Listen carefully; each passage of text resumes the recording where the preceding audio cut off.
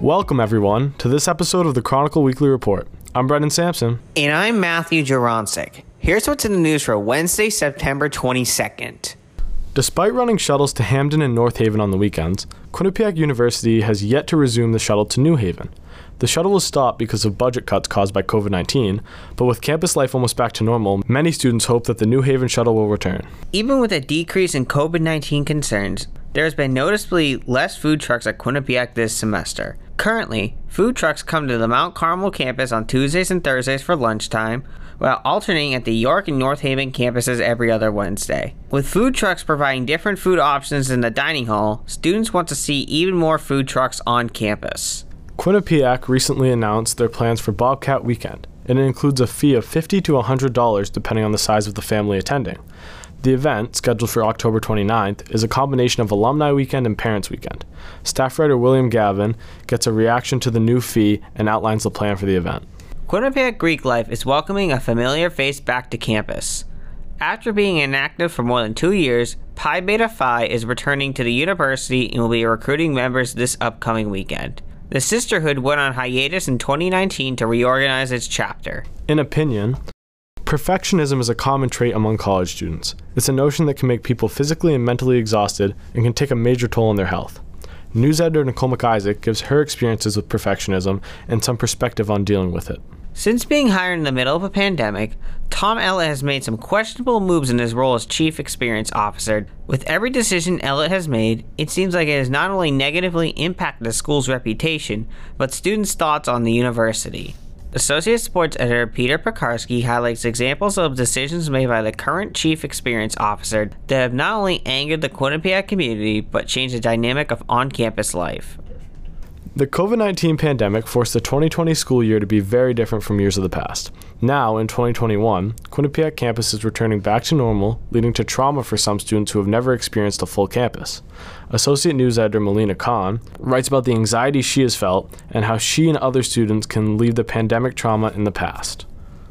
In Arts and Life, on Saturday, September 18th, the highly anticipated Met Gala was back after a year break. The theme of this year's event was In America, the Lexicon of Fashion, and many of the guests used the event to show representation for the LGBTQ community. Associate Arts and Life editor David Matos highlights the top red carpet looks this year and how it served as a platform for acceptance. This past summer, all seasons of the TV show Manifest were added to Netflix, including a brand new third season.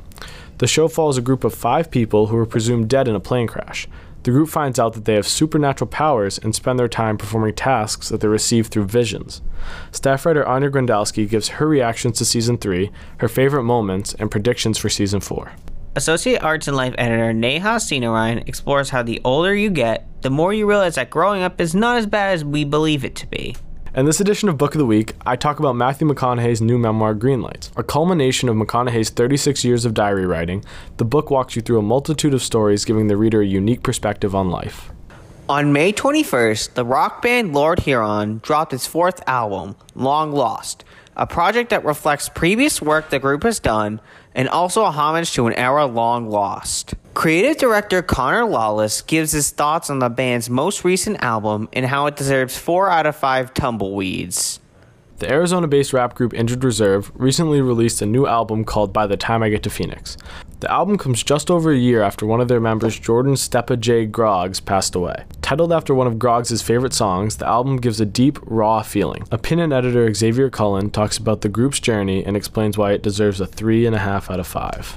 Hakeem Jamal Carter Jr., better known as Little Keem, has had a month to never forget. After releasing the single Family Ties featuring Kendrick Lamar on August 27th, the hip-hop artist dropped a remix of Kanye West's Praise God with Travis Scott. Since then, the 20-year-old rapper released his first studio album, Melodic Blue. Contributing writer Michael LaRocca previews Baby Keem's most recent project and how it could be one of the best albums of 2021. On September 17th, Lil Nas X released his long-awaited album Montero. Spanning 15 songs, the project is the first full album that Lil Nas X has released and has tracks featuring artists like Doja Cat, Megan Thee Stallion, and Elton John.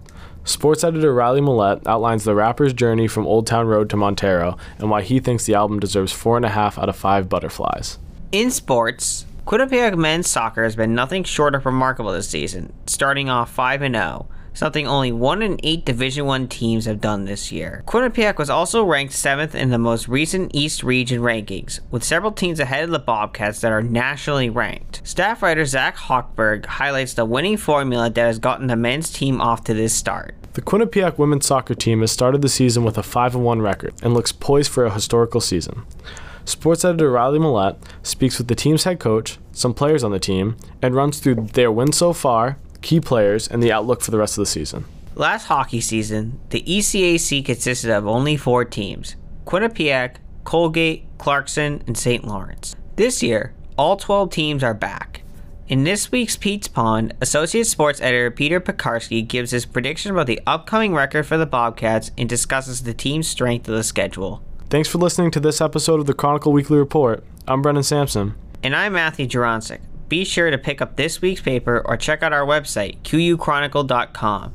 Thanks for listening to the Weekly Report. We'll be back with another episode next Wednesday.